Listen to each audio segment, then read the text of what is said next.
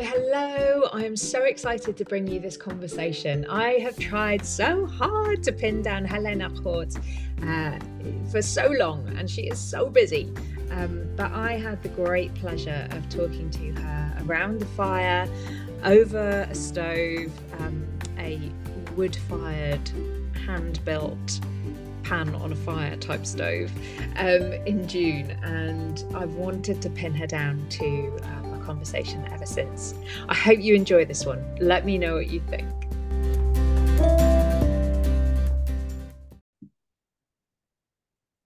Hello and welcome to From Inside the Hive with me, Jane Galloway from Quiet the Hive. I am so excited to bring you today's guest because she's quite hard to pin down. She's a very, very busy lady, but I was lucky enough to meet her in June this year with my brothers when we finally got to go on a long put off due to COVID holiday, which was just transforming and couldn't recommend it highly enough.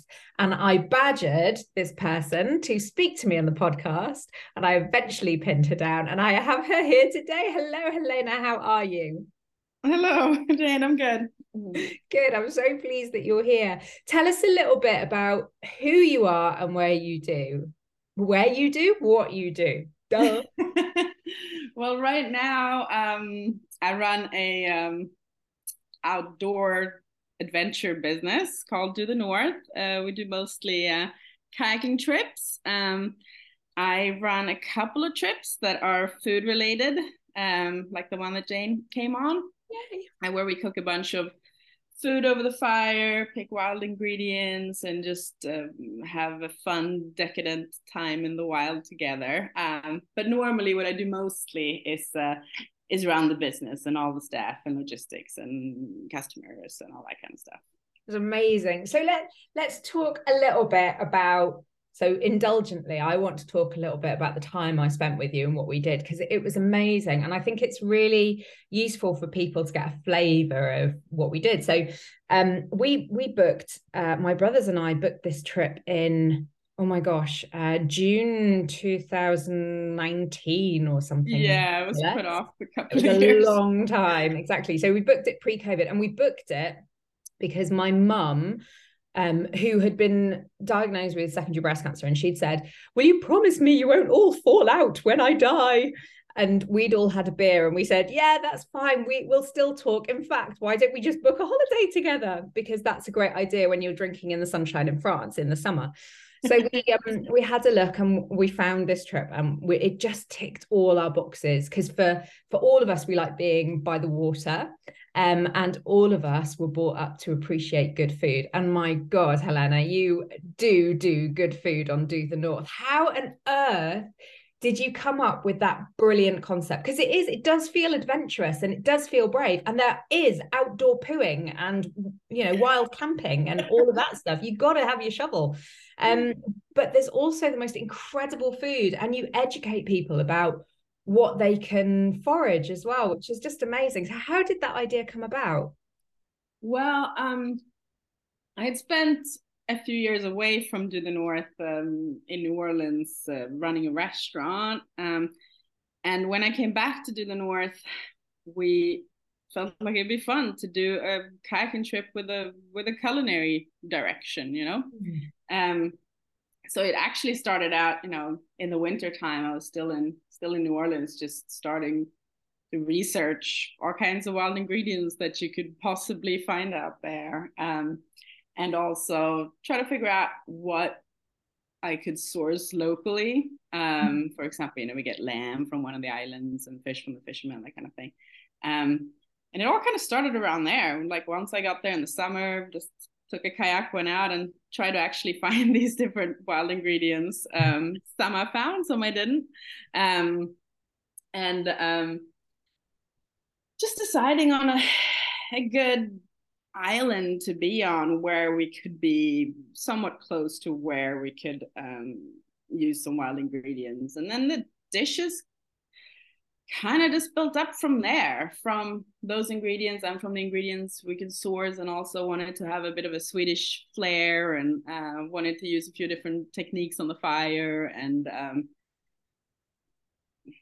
it's hard to say exactly how they came about, but that's how the trip came about. And then we did the first trip, which was way too complicated. I had done the menu way too complicated. I'd also incorporated kind of a historic concept of, you know, starting from the 1700s and going forward. Wow. It was just all too complicated, and it was pretty hard to pull off. But one of the things that I was really hard about that trip, it also rained for 3 days straight.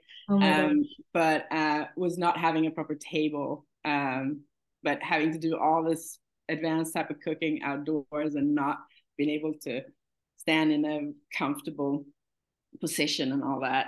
So I kind of dug out some old scout knowledge where we used to build big tables when we went to these big camps and stuff. And none of the crew believed me when I did my little crappy drawing of what this table was going to be. But I had them all cut down trees, and we all went out there, and then we built that big table. And it's kind of, it might not seem so significant, but if you guys had been out there without it, it would have not been such a comfortable experience. So that's one of the things that I like. After the first trip, I felt like I have to change this. I gotta make that happen. And then, one where we could also sit and eat together, because spending all that time into cooking and then being able to sit down at a table and enjoy the meal together, almost like you would in a restaurant, but like with that beautiful surrounding. And it feels even more special because you're creating it together.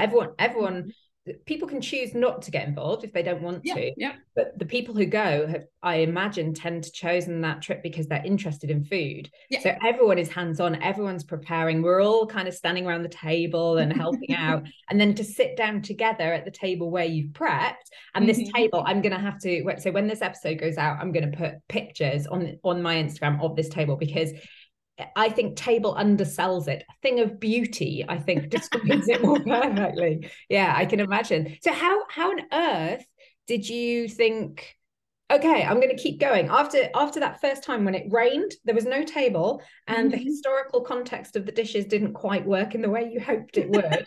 How on earth did you decide to keep going with that?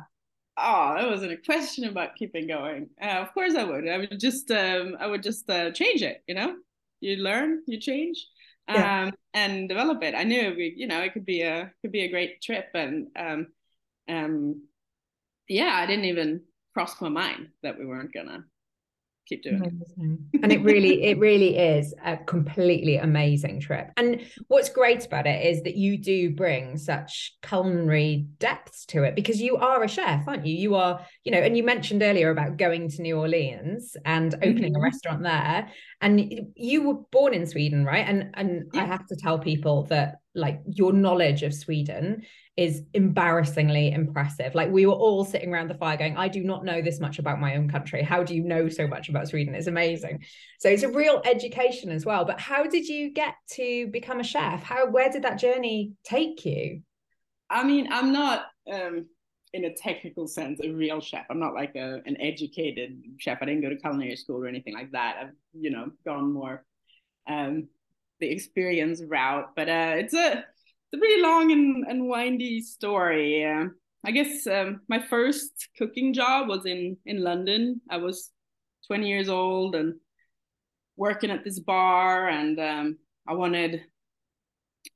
had dropped out of an education I was doing in London, and I needed somewhere to stay and to be able to get a live-in position, which is quite common in London for a bar where you actually live there. The manager was like, I have one position for you, but it's in the kitchen. And I'm like, I don't know how to cook.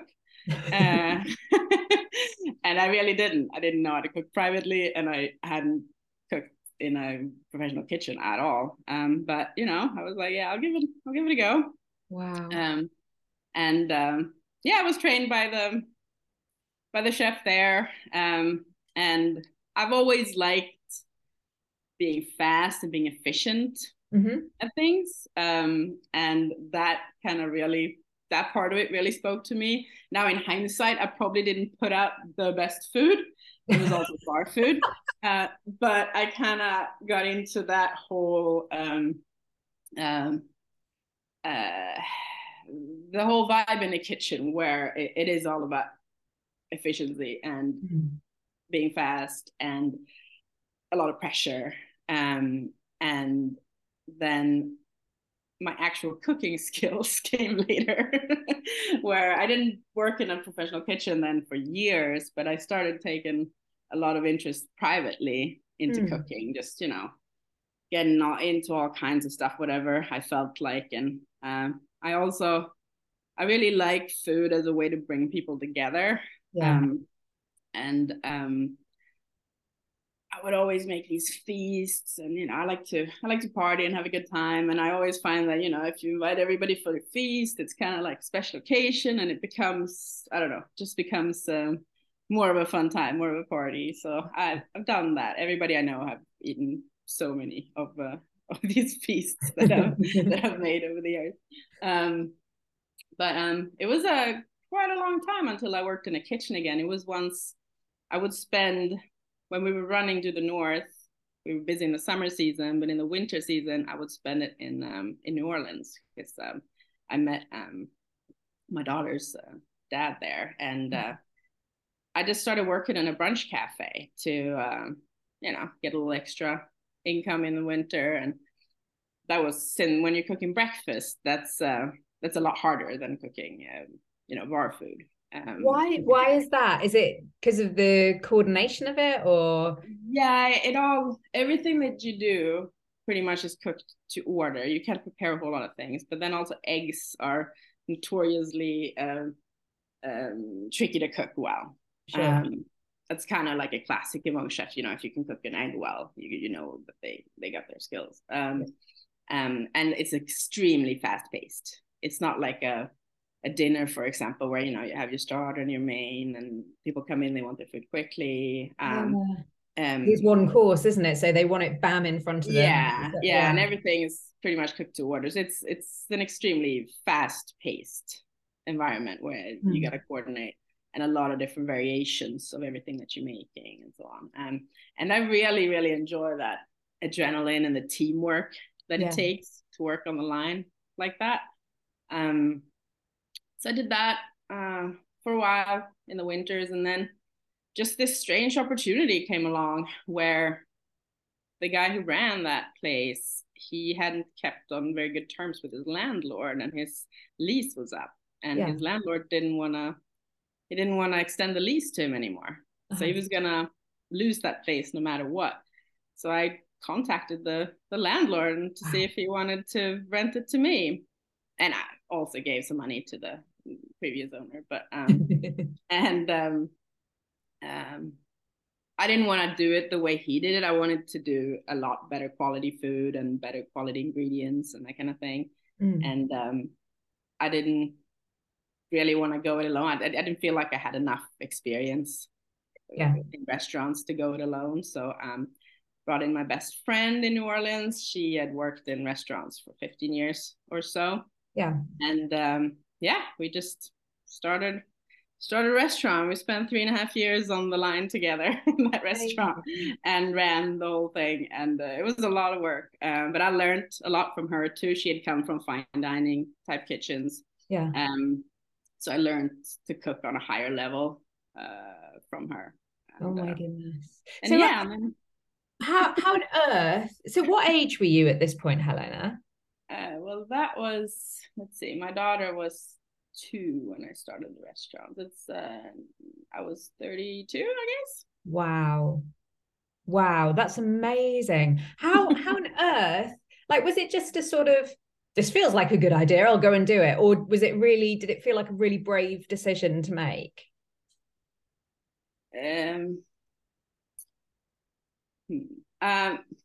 I'm quite impulsive. I'm a really impulsive person. So once I've decided on something, it kind of, to me, it feels like I'm making the best decision in the world. I'm like convinced this is the best decision I've ever made. That's a good way to be, I think. And then I just go for, it's not always good, because it can bite you in the ass too, to not think through it properly. So no, I didn't feel that it was brave. I just felt like, oh, here's an opportunity. Let's go for it. And And I you had had, ran, Do the North for so many years before. So it's not, yeah, I'd ran a business before for a yeah. long time, but not a restaurant. So I want to come back to Do the North in a minute, but tell me about, so your daughter was 2 at that time. Yeah.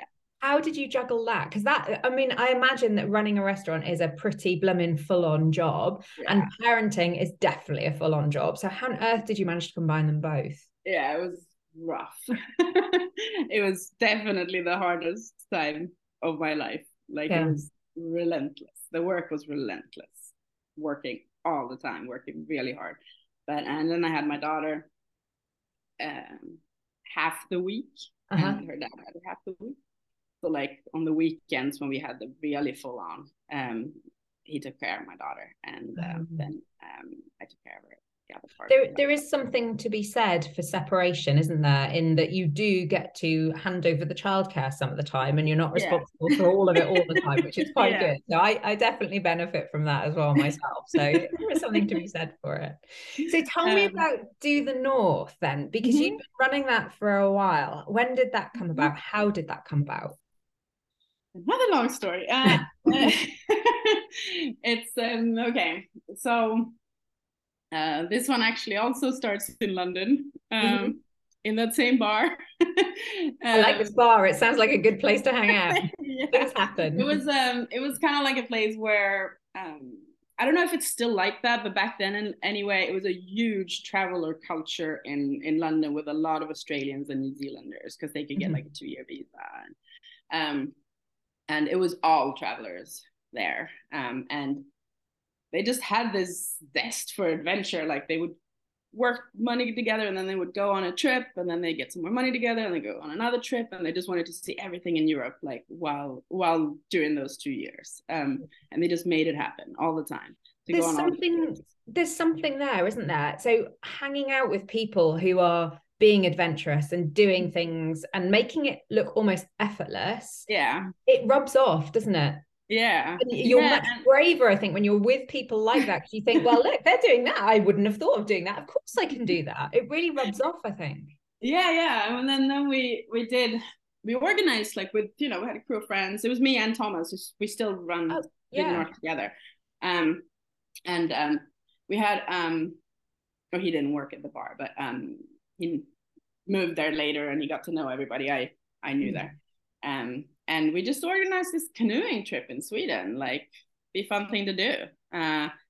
So we went for like a week or something where there were 10 of us, and we just had the best time. And this was like, we were like, these are travelers that go everywhere. And it's like, how can this simple canoeing trip in the forest of Sweden be like the most amazing holiday that we've had? And we kind of, realized that it was kind of the freedom of it all and the nature. But anyway, we didn't do anything with it then.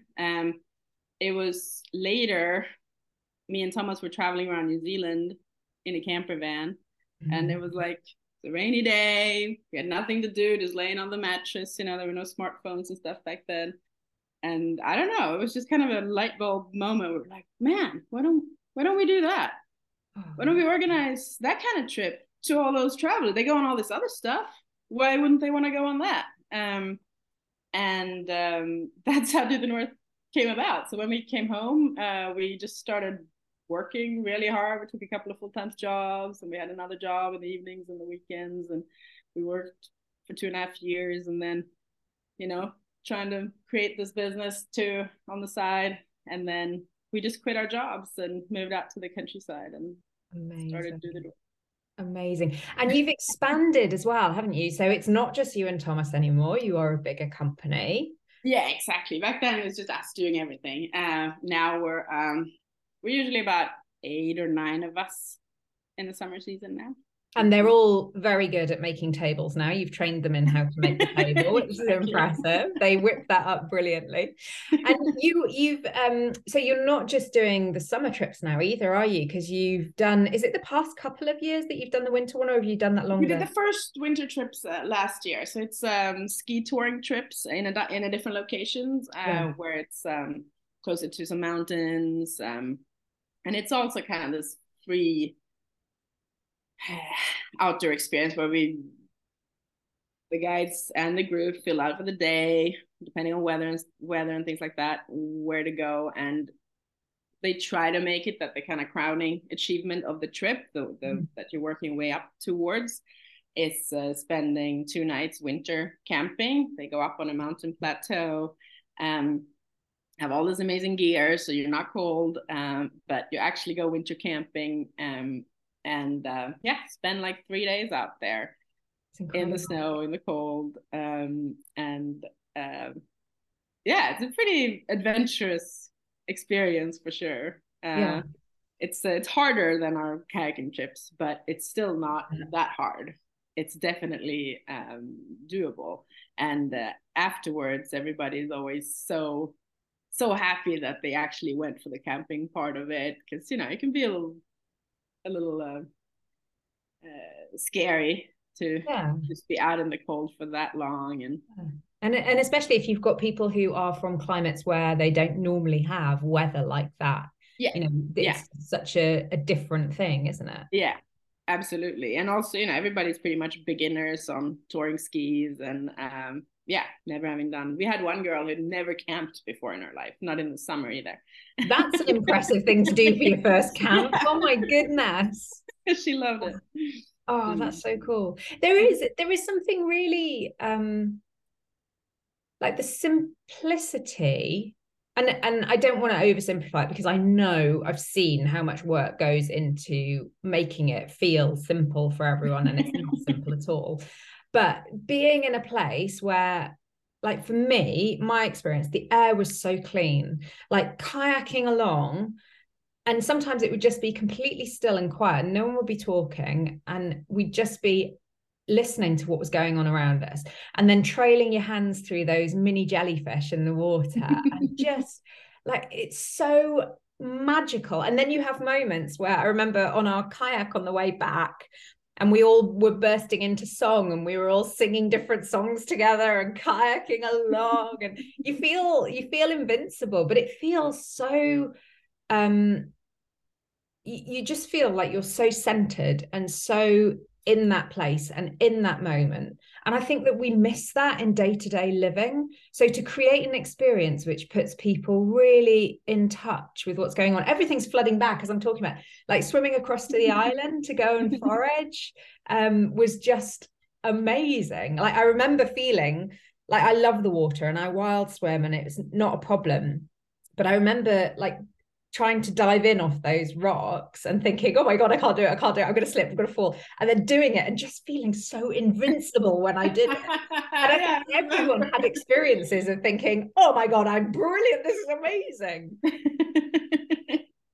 Yeah, no, definitely. And that's what, what the whole kind of business was about, was to like be able to present a way for guests to enjoy the freedom that is out there in Swedish nature, and to have kind of all the tools available so that you can get out there and get into that mode of just disconnecting from the world and being in the present. That's what we try to. Yeah, that was the whole idea from the beginning. Well, you've nailed it. You've totally nailed it. I mean, does it still feel like that for you? I know it's different because you work really hard, like just ridiculously hard. The food you turn out is just amazing. But I know you work really hard and you set up the camps and you're doing all the stuff. And while we're off having a jolly on the kayaks, you're working hard back at base, clearing everything up and sorting it all out and getting ready for the next meal. But do you still have those moments of, holy crap, this is incredible? Yeah. Maybe not, maybe exactly like you say, like you're stressing a little bit about everything that needs to get done. Yeah. But I always go out there one day before you guys come out there. And I'm just all alone out there, just sorting out. And it is very alone, isn't it? You don't see anyone really. And then I definitely get that feeling. And also when we try to go out for our own kayaking trips, it's hard to have time during the season. But for example, when we all went out there building that table. We all paddled out, the whole crew. Um, yeah, it's easier to feel like that when you don't feel so much pressure of yeah, because you're responsible performing. for people, aren't you? And Yeah, you're making sure they're having it. You're making sure they're having those moments, I guess. Really. Yeah. Do I mean, it's you? still really enjoyable. It's just maybe you don't get that exact sense of freedom, you know. Yeah, different way, completely different way. Yeah. So you have guests from all over the world, all walks of life. I mean, when we were there, there were an amazing older couple who were traveling all around everywhere. Right. There were locals, or at least people who'd moved to Sweden and were living locally and wanted to do this as a kind of weekend trip. There was me and my brothers. There was a whole range of people. I mean, you must meet all sorts of people on all from all walks of life and going through all sorts of experiences. Yeah, definitely. And that's definitely the most fun part of the trip for me, because I get to meet people that are normally not in my sphere at all, you know. Yeah. And that, as you can hear from my life story, I've spent a lot of time among travelers. I've spent a lot of time among people who work in the service industry, and now around um, people that work seasonally, you know, guides and so on. And it's really interesting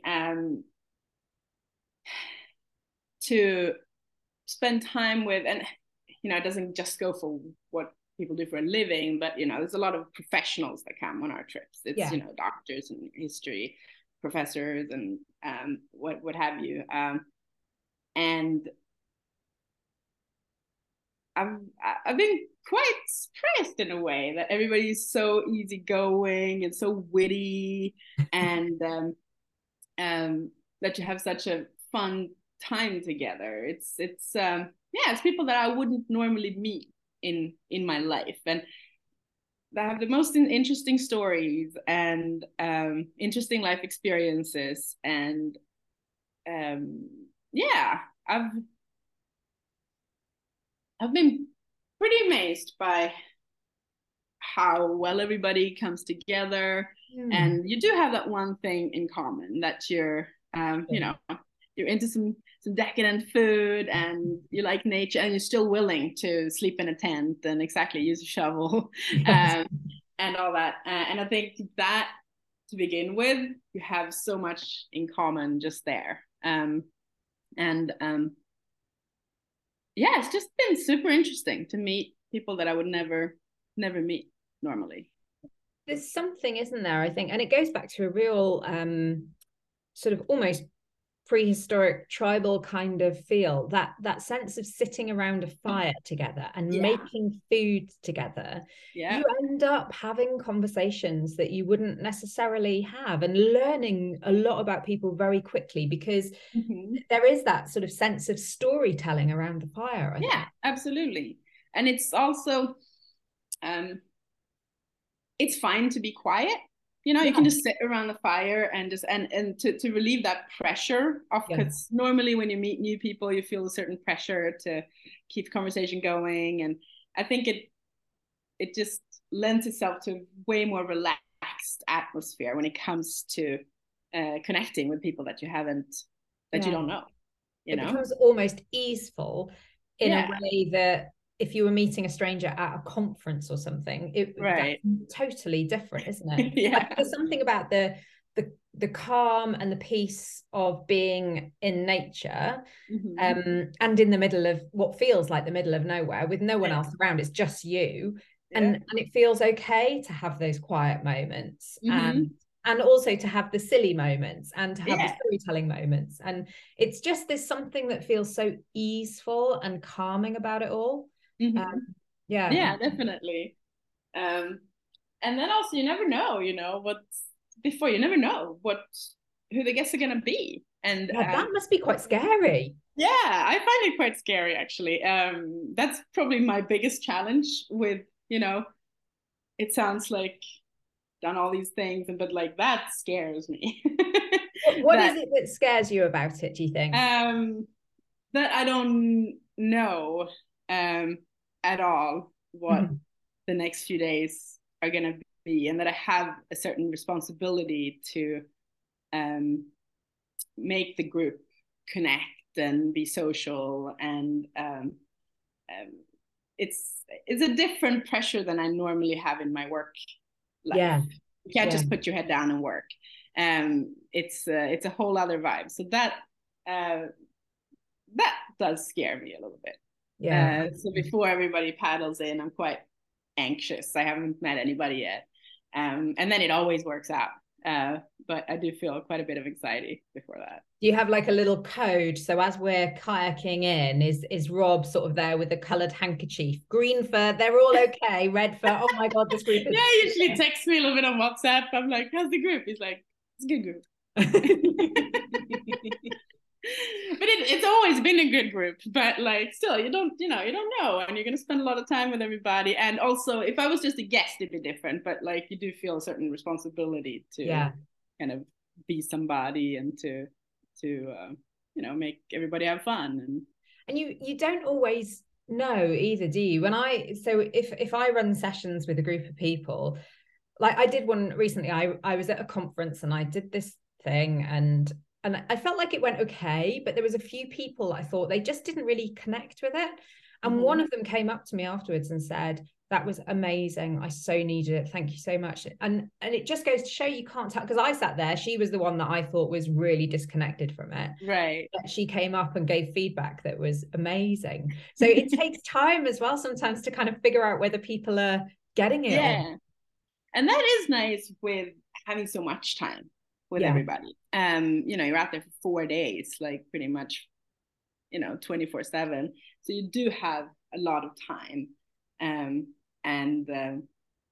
everybody does have time to relax and get into more exactly those silly moments, and where you have like these internal jokes, and because that's how I like to hang out, in my normal life. I'm not a big,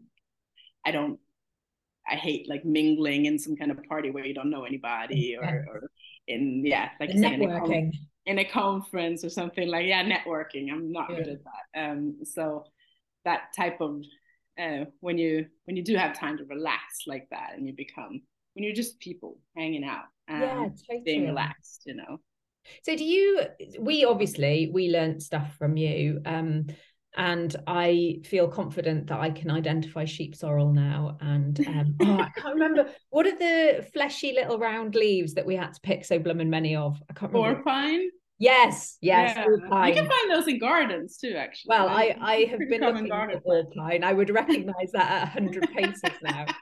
So need more. We definitely learn loads from you. Do you learn things from the guests as well? Yeah, of course. And that connects, I guess, to what we were talking about before, that like everybody has such different backgrounds than I do. So I learned so much from just everybody's stories, and both privately but also professionally. It's like really interesting to hear. For example, one year we had an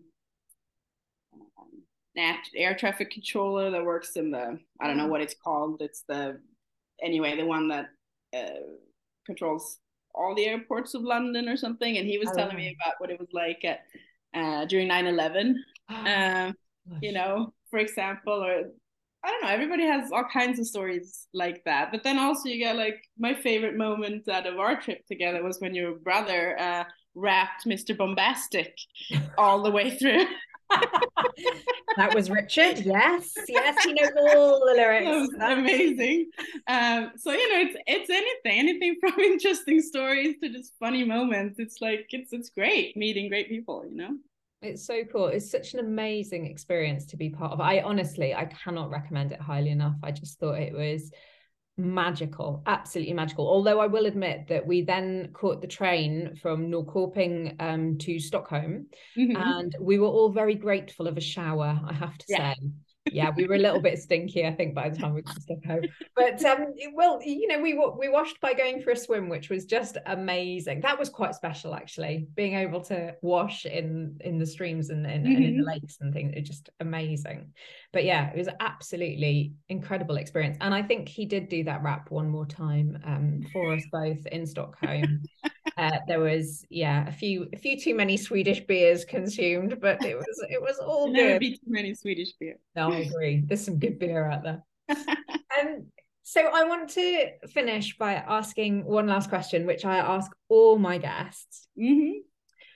And actually, I'm interested about this because of where you were at this age, I guess. So you would have been probably in the kitchen around then, in London. But what advice would you give your 21-year-old self? Well, my 21-year-old self was still very much on a path of that I was gonna finish an academic education. So I was very much in kind of a flippant state of like going traveling and being in London, doing that kind of stuff, and then going back to, okay, I'm studying political science now. And then it's like, I can hold off another 6 months, I'll go on another trip. And going back and forth. But in my head, I was always thinking that, you know, because I did really well in school and that was just a clear path for me to take. And so when I was 21, I actually I didn't really, it was pretty, I was still on that path that's what I was going to do. Yeah. So I would say to myself that you're going to do the right thing by going a different route. When I finally made the decision, like, this is not for me, yeah. I'm probably not going to be happy in the environment that I'm going to end up in, to stick with that. But on some other notes, I guess I would say to myself to not be too proud, like to ask for help, accept help, and to be a little more vulnerable.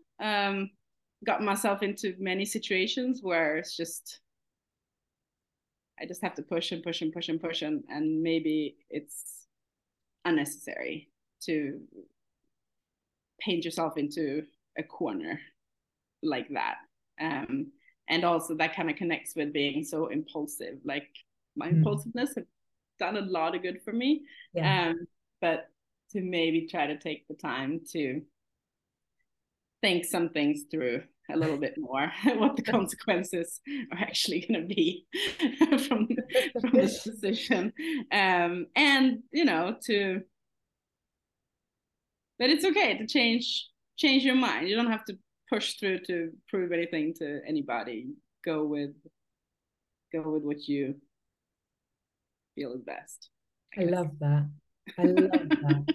There is something so important about trusting yourself, isn't there? Which I think we don't do when we're younger. We second guess ourselves all the time. And actually, maybe it's your impulsiveness, your sort of quick decision making that meant you didn't get stuck in that way. Because it feels to me like your life has been constantly moving. It's been creating and adventuring and trying things. And maybe if you hadn't have had that impulsivity, if that's a word, it is now. And maybe if you hadn't have had that, you wouldn't have taken on the restaurant. You wouldn't have gone to New Orleans. You wouldn't have started Do the North. You know, there's something about that. Let's just do it and see what happens, which is so inspiring, I think. Thank you. Yeah, I hope so. Yeah, I guess it's later in life that you kind of have to deal with some more of those consequences of decisions you made when you're younger. But no, I'm really happy about it all. It hasn't been easy, but I'm still happy with the decision. Amazing. So what next for Do the North? Well, we're in the off season. We work on a lot of things to develop the business. So I do a lot of copywriting, but we're developing more the winter side of our business, and we're just now, for example, redoing the whole website to make us into more of a outdoor adventure company rather than just kayaking. But yeah, we're gonna develop the winter side of things a lot more, and eventually we want to kind of try to connect more different activities under the Do the North umbrella. But yeah, we're still just kind of trying to get out of the COVID, you know, with staffing and all that kind of stuff. So we're kind of trying to build back up to where we were before COVID, while still moving forward on some levels. Well, I have no doubt that Do the North is going to continue to fly because it was amazing. So if people have been inspired by listening to this conversation and think, oh my gosh, I want some of that, whether it's camping in the snow in winter, possibly for the first time, or whether it's going and trying some of your incredible food, which I'm now thinking of those pancakes that you made us for breakfast with the pork. Oh my God, they were amazing. Might not be the best trip if you're a vegetarian, let's just say that. However, oh my gosh, the most exquisite food. My brothers and I still talk about how amazing it all was. So if you want to do that, also you can do self-guided tours with you, can't you? So if people are really excited and want to find out how they can do that, where would they find you, Helena? How do they get? You just go to our website, dothenorth.com. And then you can also follow us on Instagram, also just Do the North. That's pretty much it. Website, amazing. Instagram. I will drop those into the show notes so people can access them easily. Thank you so much. We have tried several times to have this conversation, but you're just so blooming busy. So I'm so pleased that you found time to speak to me today. Thank you so much. I really, really appreciate it. I can't believe it's 6 months since we did the trip together. Well, thanks so much for having me. You are so welcome. I'll speak to you soon. All right. Thank you. Bye-bye.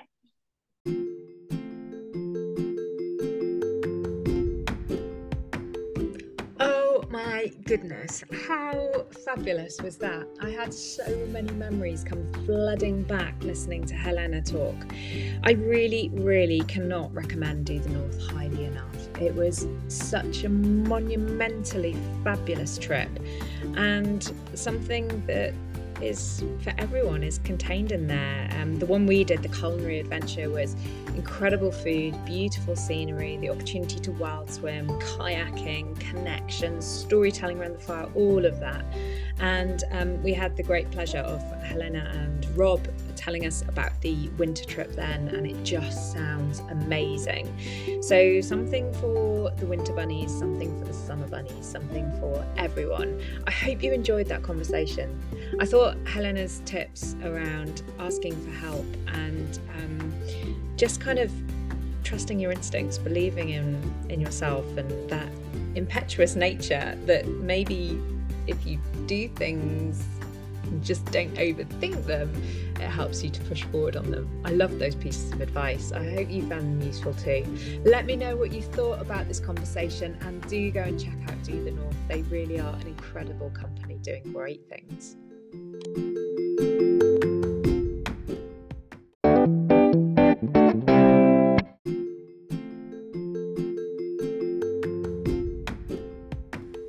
If you enjoyed this podcast from Inside the Hive by Quiet the Hive, then please leave us a 5-star rating or drop us any comments in the box below. We'd love to hear your thoughts. Any comments or ratings you give us all help other people who would benefit from the content to find us. Thanks so much.